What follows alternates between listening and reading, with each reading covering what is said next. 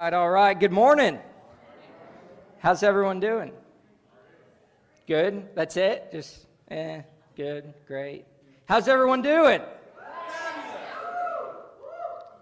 Come on, there we go. I'm excited to be in the house of the Lord. We're going to be in Daniel chapter 6 today. If you've got your Bible, you can go ahead and start turning there. I'm super excited. We started this collection of talks, this series, a few weeks ago that I'm calling Pre-Decide. How we can make better choices that lead to a better life. And the first week we talked about the power of pre-deciding, right? The quality of our decisions will determine the quality of our life. The reason most people don't have a great life is because they're not making great decisions. And so we talked about we can actually pre-decide with this one statement. When I'm faced with this situation in the future, I have pre-decided to take this action. Remember, y'all know what I'm saying. When I get cut off in traffic, remember, I've pre-decided not to flip them off, but to bless them in the name of Jesus. When I run into my mother-in-law, I have I'm not even going to go there. She's here.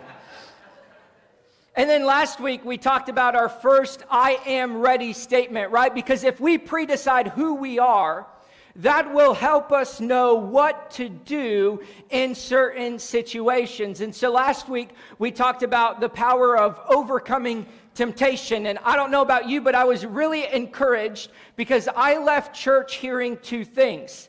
The devil's coming for me, and I'm not as strong as I think I am. That was the most encouraging message I've ever heard. I'm just saying. But we can pre-decide to be ready. How do we do that? We move the line. We magnify the cost, and we plan our escape. And so this morning, the I am statement, the decision of who we are, I actually believe it is the most important spiritual quality we can talk about. I believe it is the one quality that can change your life, not just today, but for the rest of your life. It actually can change the trajectory of your life if you don't like the direction it's headed in right now. And one of the greatest things about this quality is it has nothing to do with good looks, because half of you would be out. Hey. It has nothing to do with talent. It has nothing to do with money. It has nothing to do with education. That's amazing. So some of y'all might be asking, what is this quality? Well, I'm so glad you asked. The spiritual quality that can truly change your life is consistency. And some of you are probably already thinking, oh crap, well, I'm screwed. Because if you're anything like me, we are not naturally consistent. It's not in our human nature to be consistent. And I actually find great encouragement because there's this man named the Apostle Paul who wrote much of the New Testament. And he actually found himself to also be humanly inconsistent. Look at Romans chapter 7, verse 15, and then 18 through 19. This is the word of God, the Apostle Paul writing, verse 15. I don't really understand myself. Anyone else ever feel that way? I don't really understand myself, for I want to do what is right, but I don't do it. Instead, I do what I hate. I want to do what is right, but I can't. I want to do what is good, but I don't. I don't want to do what is wrong, but I do it anyways. And I think if we're all a little honest this morning, whether today is the day we find ourselves agreeing with that verse, it might have been yesterday, a few weeks, or maybe it will be tomorrow, but I believe that through God's word and with God's help, that today we can pre-decide to be consistent. With God's help, I am consistent. Come on, say that with me, church. With God's help, I am consistent. Some of y'all said that like you didn't believe it. All right, say it like you believe it now. All right, 1, 2, 3. With God's help, I am consistent. Here's why consistency matters. Because successful people do consistently what other people do occasionally. Successful people do consistently what other people do occasionally. We are not what we occasionally do in life. We actually become what we repeatedly do.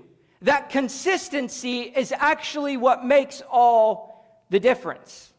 And in Daniel chapter 6, we're going to read a little bit about Daniel's life, but I want to give some background into today's text because Daniel was actually one of the most consistent people in all of the Bible. Through the way that he lived, he was morally consistent. He was relationally consistent. He was spiritually consistent. And that is what set him apart and made him an incredible leader. So some history around 605 BC before we get into today's text. This was about 18 years after the Babylon Empire destroyed Jerusalem. So they came in, they took over Jerusalem, and then the Babylonian Empire realized that there was some really talented young boys in Jerusalem.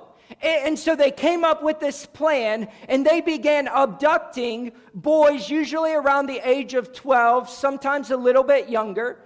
They abducted them, and their plan was to indoctrinate them into their society.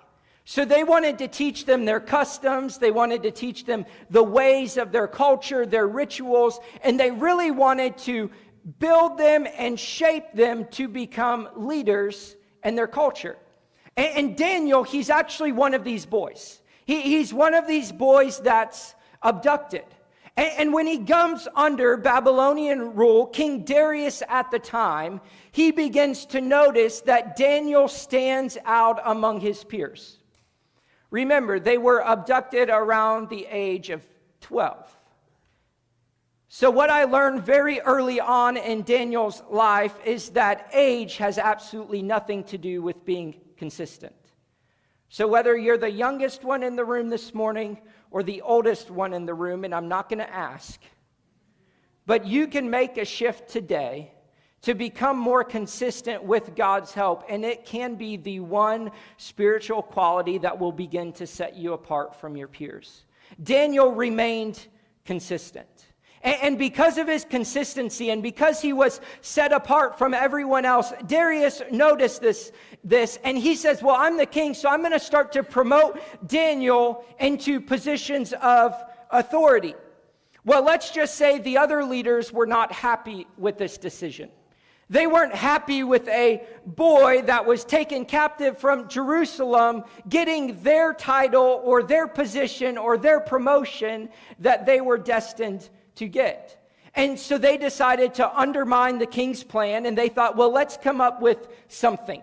And so they did what any good person does, a little bit of what we're seeing take place in society right now. They sought to find this thing called cancel culture. And they said, let's go into Daniel's past. Let's see if we can dig some dirt up on him.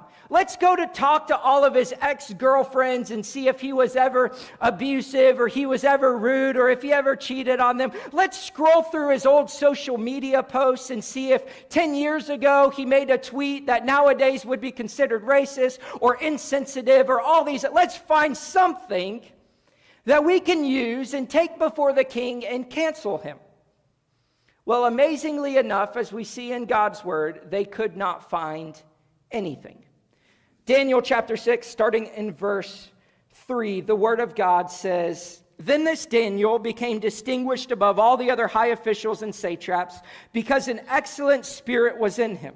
And the king planned to set him over the entire kingdom. Then the high officials and the satraps sought to found a ground for complaint against Daniel with regard to the kingdom, but they could find no ground for complaint or any fault, because he was faithful, and no error or fault was found in him.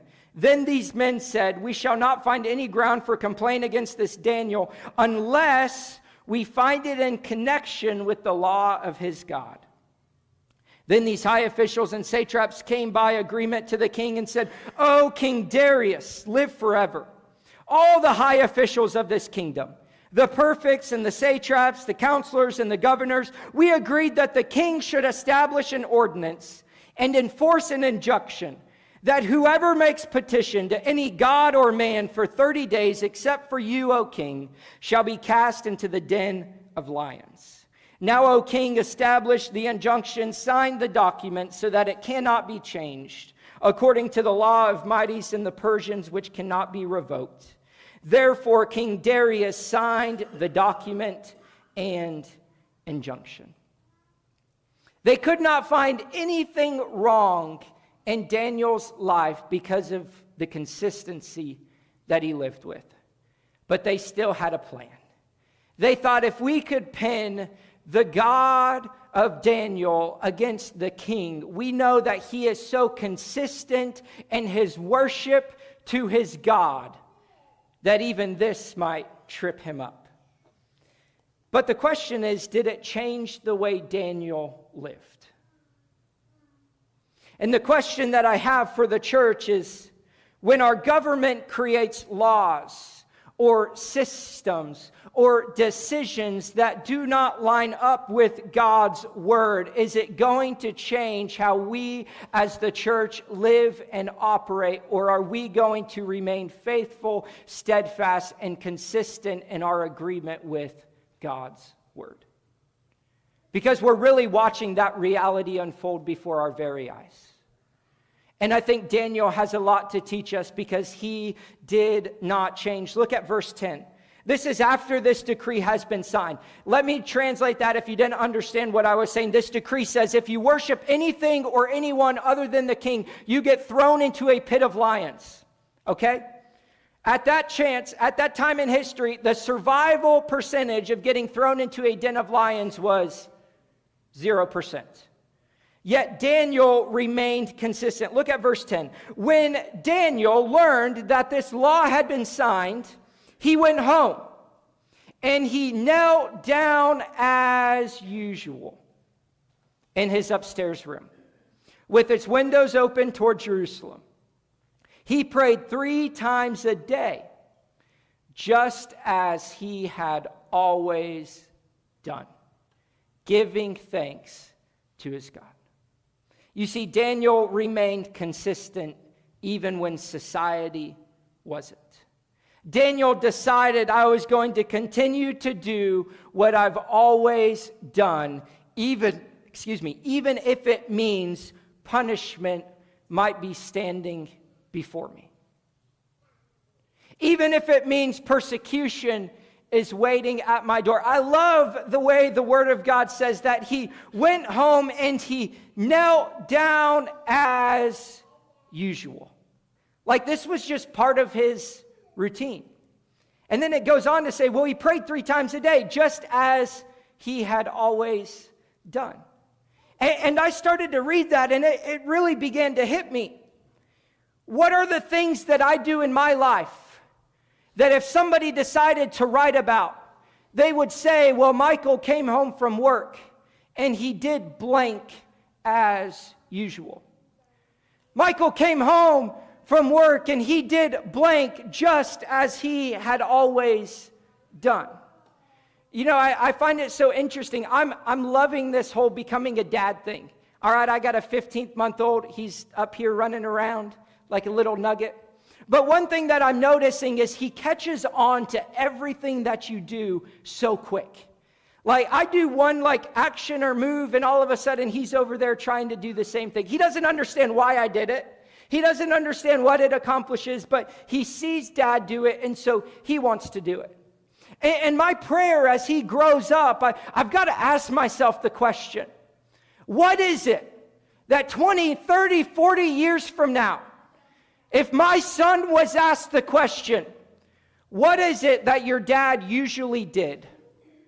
Or what is something that your dad always did? If we asked ourselves that question, what would that response be? Because I'll tell you what I don't want it to be. And I'll tell you what the story is for too many people that grew up with a dad like this. Well, I know one thing is my dad got home from work and he went right to the fridge and he grabbed a cold one, as usual. And then he went and he sat down in his recliner and he turned on sports, just like he always had done. Or maybe it was, well, I know my dad showed up to my football games as usual. But then on the way home, he ripped me apart because I didn't perform well enough, just like he had always done. You see, what we do consistently is who we become. What we do consistently is what sets us apart. Daniel was consistent, kneeling before the Lord and in prayer 3 times a day. And so he does what he always has done, even though persecution was in his face, and the leaders and the satraps come together and they say, "Oh, King Darius, Daniel's gone against this injunction. Daniel sinned against you. What should his punishment be?" "Oh, wait, we already decided. Throw him in the lion's den." And so Daniel gets punished. He gets thrown into the lion's den. And if you know this story, you know what happens next. But if you don't, let me spoil it for you. God sends an angel to shut the mouths of the lions. Daniel was not harmed in the lion's den. Why? Well, Daniel 6:23 tells us that the next morning, after Daniel had been in the den all night, the king comes out, sees that he's alive, and then the word of God says, the king was exceedingly glad. I find that interesting because, remember, this is the king that wanted to promote Daniel. But what did he do? He fell into the opinions of others, and he made a decision based on their opinion, not on the truth. And so he ends up doing something he actually might regret, and yet the Lord remains faithful. And so the king's actually excited to see that Daniel is still alive. He commands that Daniel be taken up out of the den. When Daniel gets out of the den, check this out, there was no kind of harm found on him. Why? Because he had trusted in his God. He remained consistent in trusting God, and because of his trust in him, he was not harmed. So I've got a question for us. When did Daniel learn to trust God? When did Daniel learn to be consistent in his trust, no matter the situation? You see, Daniel did not learn to trust God in the lion's den. He learned to trust him in the prayer closet. And far too often I meet people who call themselves followers of Jesus, and a storm hits them out of nowhere. They get thrown into the lion's den, and then all of a sudden they're starting to go, "God, I trust you." Like, sorry, by that time it might be too late. We don't need to wait until we get thrown into the lion's den to learn how to trust God. You see, most of us, we just pray occasionally, but Daniel prayed consistently. So then when the storm came, he was ready to trust his God. Because the question is not, will the storm come? The question is, when it does, how will you respond? When we spend time in the prayer closet, when we remain consistent in our walk with Jesus, whether we're on the highest mountain or the lowest valley, it will be our consistency that sets us apart and allows us to trust God even in the face of uncertainty. And I'm just saying, y'all, I wake up every day and I don't know what this world's going to do. I wake up every day and I don't know what our president's going to say. I wake up every day and I don't know who's running the country, to be totally honest. But here's the hope that I have. I can remain consistent in Jesus because he is the same God that raised Jesus from the dead. He is the same God that opened blind eyes. He is the same God that parted the waters before. And if I remain consistent in trusting him, no matter the uncertainty that lies before me, my consistency will reveal he can be trusted. My God is faithful to complete it. You don't learn to trust in the lion's den. You've got to learn to trust in the prayer closet. But how do we grow in our consistency? How do we overcome this truth that if we're all a little honest this morning, we are not naturally consistent? How do we grow in consistency? Well, I'm so glad you asked. 3 keys to help us grow in our consistency, and we're going to see how they applied in Daniel's life and how we can apply them to our own life. Key number 1, you've got to know the why. You've got to know the why. Why was Daniel so consistent in his prayer life? We read all throughout Scripture that there were groups of people all throughout human history that were consistently public in their prayer life because it was about the show, it was about the performance, or it was about the title. But we can see with Daniel that when he went to pray, it does not say he went to the public place. It says he went to his house, knelt on his knees, and prayed where he had always prayed before. He prayed consistently because of his love and his fear of God. He knew his why. How many of y'all have ever made a New Year's resolution that you did not keep? If your hand is not raised, you're lying. I'm very intrigued by New Year's resolutions because honestly, I stopped making them. So every year my resolution is to not make a resolution. I'm doing pretty good. But I have to ask myself the question, why do we wait until January 1st to do something? Like if our desire is really to lose 20 pounds and we're sitting here in July and we're thinking, oh, well, I want to lose 20 pounds. I'll make that my New Year's resolution for 2024. Well, what? Who's to say you're even going to make it to 2024? Well, why do we wait until January 1st? And then I have to ask the question, why do we suck at keeping resolutions? And if I asked you why you failed to keep yours, you might give me a list of 1,000 excuses. Well, the gym membership was too expensive. Well, you got kids now, Pastor. You know what happens when you have kids. Oh, well, my wife is pregnant, so I got to gain the weight with her. You can come up with all these excuses. But it boils down to one thing. These resolutions are birthed out of desire, not devotion. And when we realize and when we begin to make decisions or we make resolutions birthed out of desire and not devotion, we will be inconsistent. Because if we just desire to become something, but we're not devoted in the why, then when it gets difficult or an excuse arises or a situation gets in the way, we stop being consistent. The same applies to our walk with our God. Do you just desire to spend time with Jesus? Or are you truly devoted out of a fear and a love for Him? And that is your why that pulls you into your what.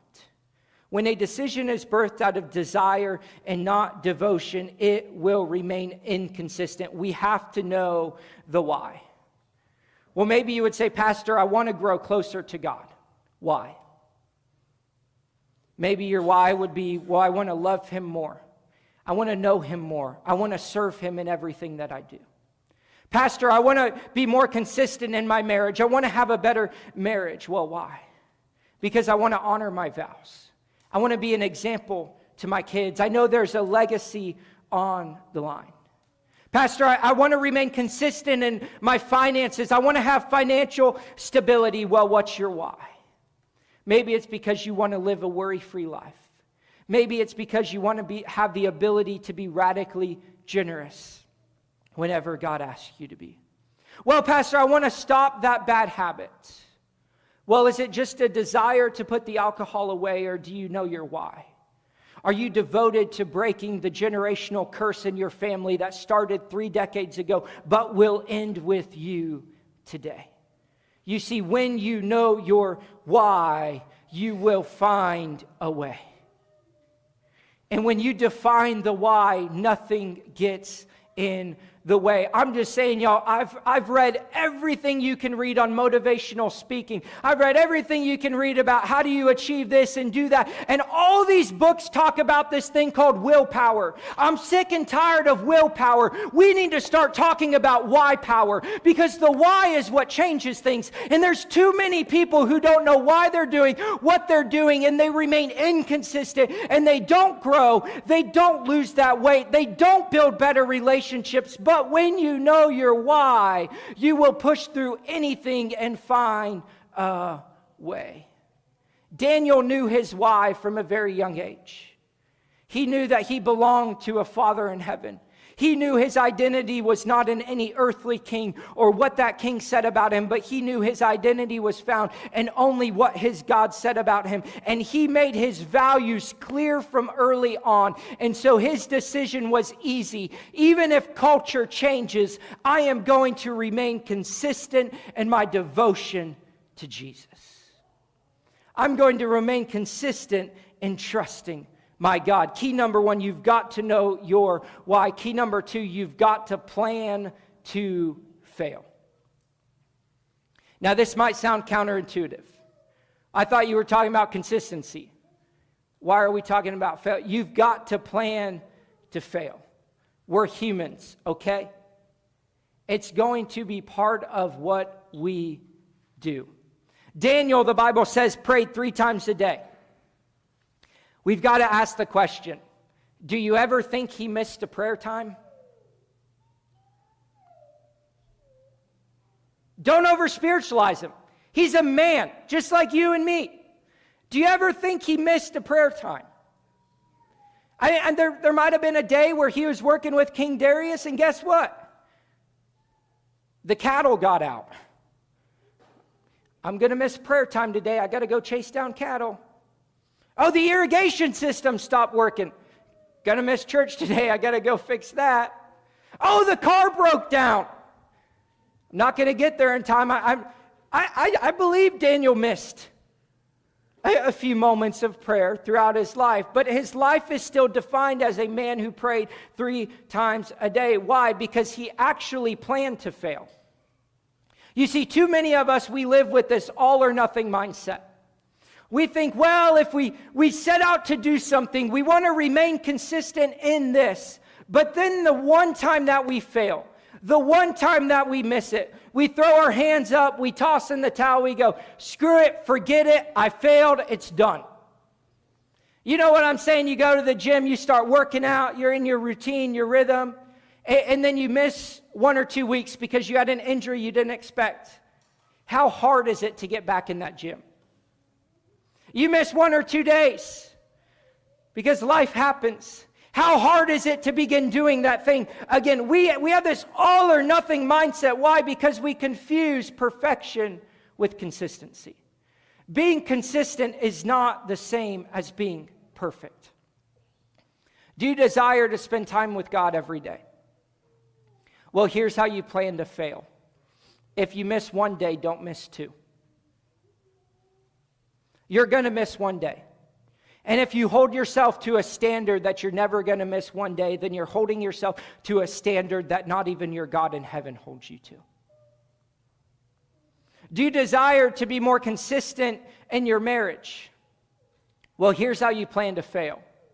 If you have a bad argument with your spouse, don't let a bad conversation turn into a bad day.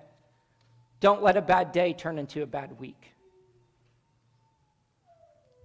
If you want to remain consistent in your finances, well, how do you plan to fail?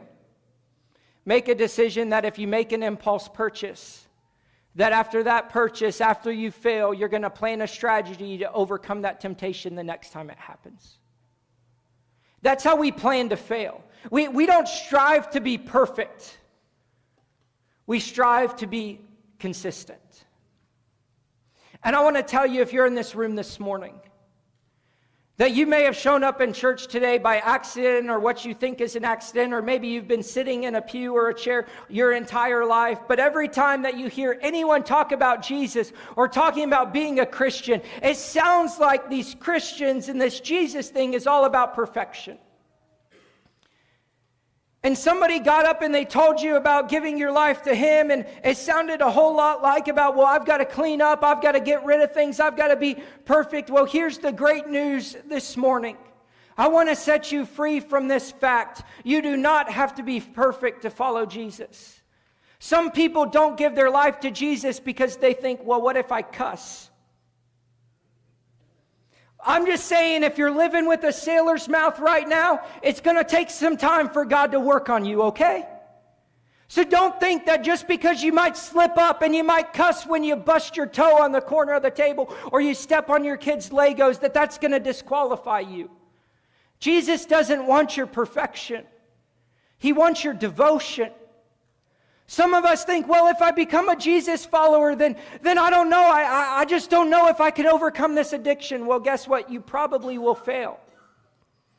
You'll probably take a swig of that drink. You'll probably smoke another cigarette. Well, when we plan to fail and we recognize that when that happens, when that storm comes, how we respond to it is what makes all the difference. And our plan to fail as followers of Jesus is this: when we mess up, because we know we're going to, we're not going to run to the opinions of others. We're not going to run to the things that the world has to offer. But now, as a follower of Jesus, we're going to run into the arms of our Heavenly Father. Because even if this is the first time we failed or the 100th time we failed, we know that His posture is still the same as the picture of Jesus on the cross, arms wide open, waiting for us to come back. Following Jesus is not a pursuit of perfection. It is a pursuit of devotion. I've fallen in love with golf. I don't know if you know that. I talk about it quite a bit. My family knows that far too well. But during COVID, there wasn't really anything to do in South Florida. The beaches were even closed, but the golf course was open. And it was amazing that you could go out and you could play this game. And I started to learn golf, and I bought a set of clubs off an old guy in Florida for like $20 from 1970. And I started to learn the swing and do all these things. And then I started to watch it on TV. And what I found so interesting was I go out on a Saturday or Sunday afternoon and I pay $45 to play 18 holes. And then I start watching these guys on TV. They play 18 holes. But at the end of their round, they didn't pay $45. They're earning $450,000. So I'm like, how does this work? What sets me apart from the Saturday afternoon golfer that has to pay to do it and the guy on TV that's making millions to do the exact same thing? We're playing the exact same sport. The courses are obviously different, but it's kind of the same setup, the same idea. What sets us apart? Is it talent alone?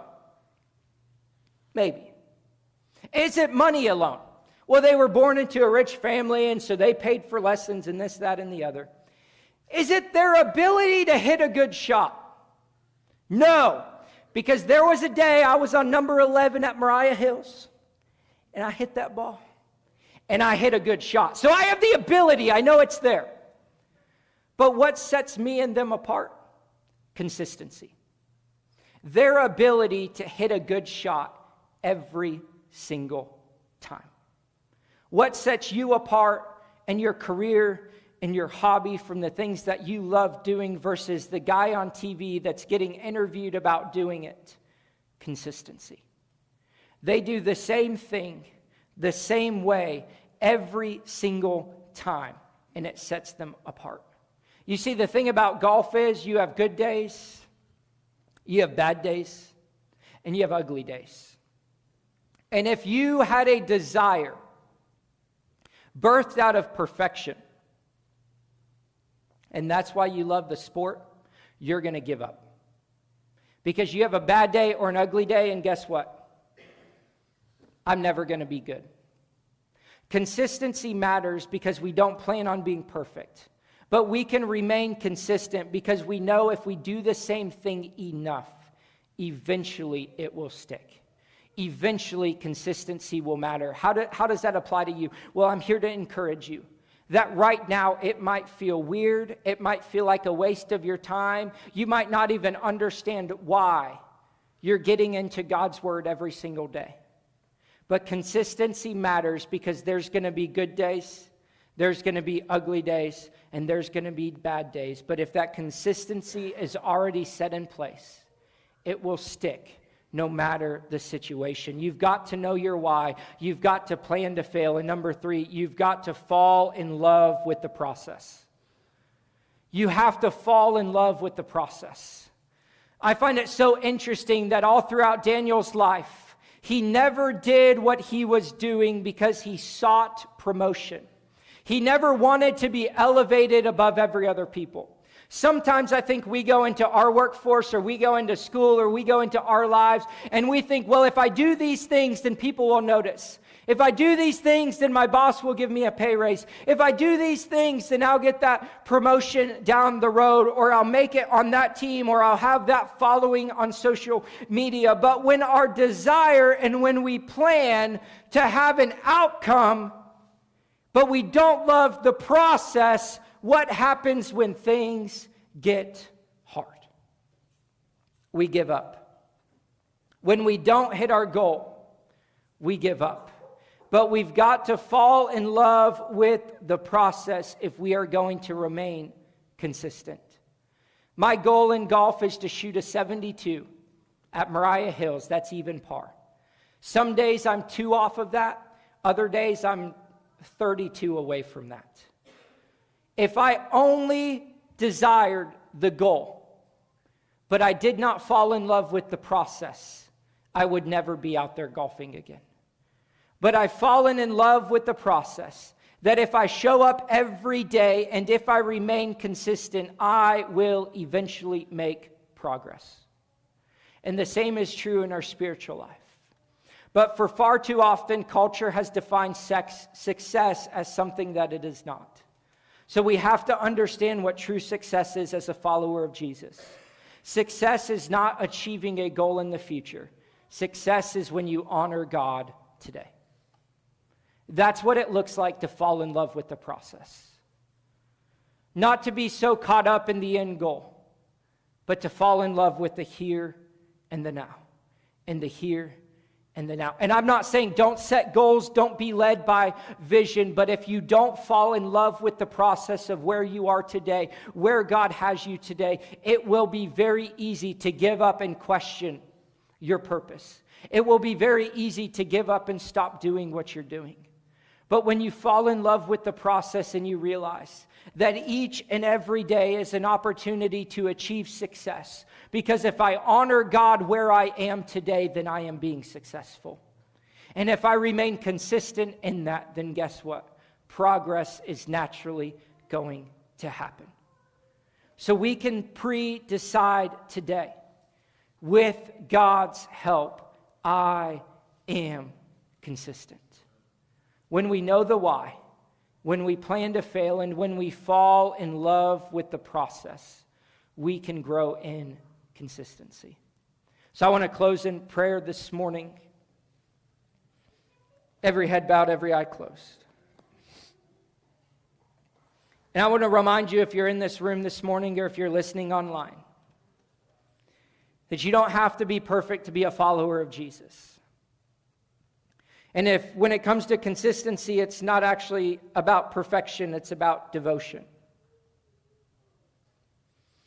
And this morning, wherever you are, if you would say that you don't have a life that's submitted to Jesus, and maybe it's because you've believed this lie that you have to figure things out on your own before coming to Him, or that you think you have to clean yourself up before you can come to Him. I'm here to tell you this morning that Jesus is waiting, arms open wide, ready to receive you. The Bible actually says that while we were still yet sinners, Christ gave His life for us, for you and for me.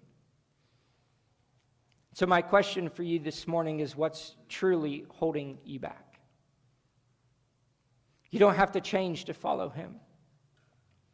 Brother, sister, be encouraged that following Him does change you, though. And I promise you it's for the better.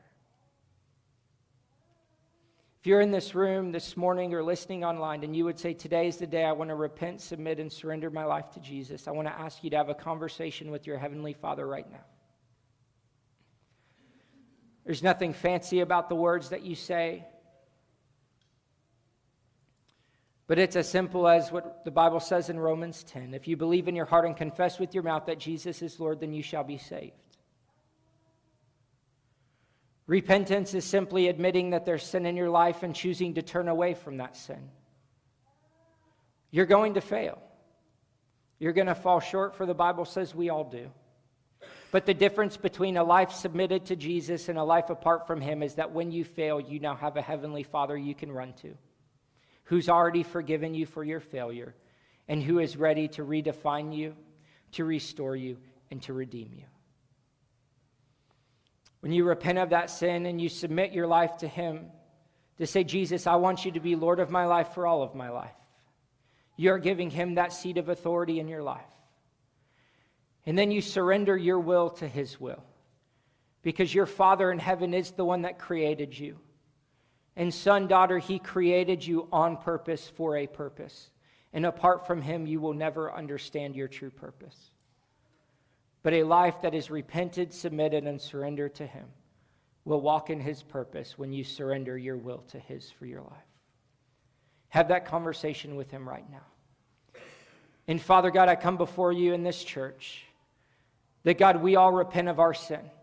We all admit that we've fallen short.